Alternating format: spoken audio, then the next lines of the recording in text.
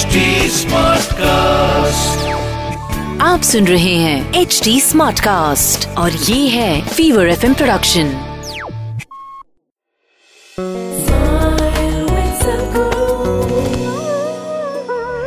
How can we worship time?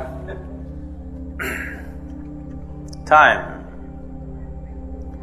in the yogic sciences and Indian culture being a consequence of yogic sciences or a watered down version which common people follow, we've always seen Kala as the ultimate manifestation or the fundamental manifestation.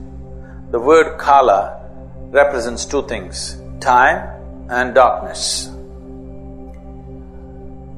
Darkness means there is nothing, it is empty. So emptiness and time are referred to by the same word because emptiness means space. Space exists only because there is time. It is possible to move from point A to point B, not because there is space, but because there is time. If there was no time, if there was no such thing as now and then, you could not move from here and there.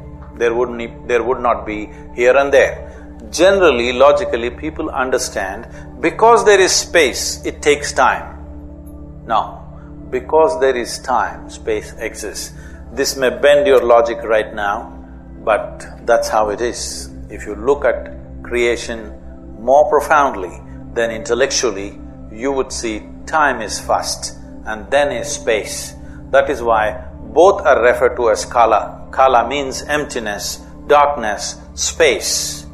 At the same time, Kala means time. So, you want to worship time, you have Mahakaleshwar in Ujjain. Just this year there was a Kumbh Mela for… आप सुन रहे हैं HD Smartcast और ये था fever FM production. HD Smartcast.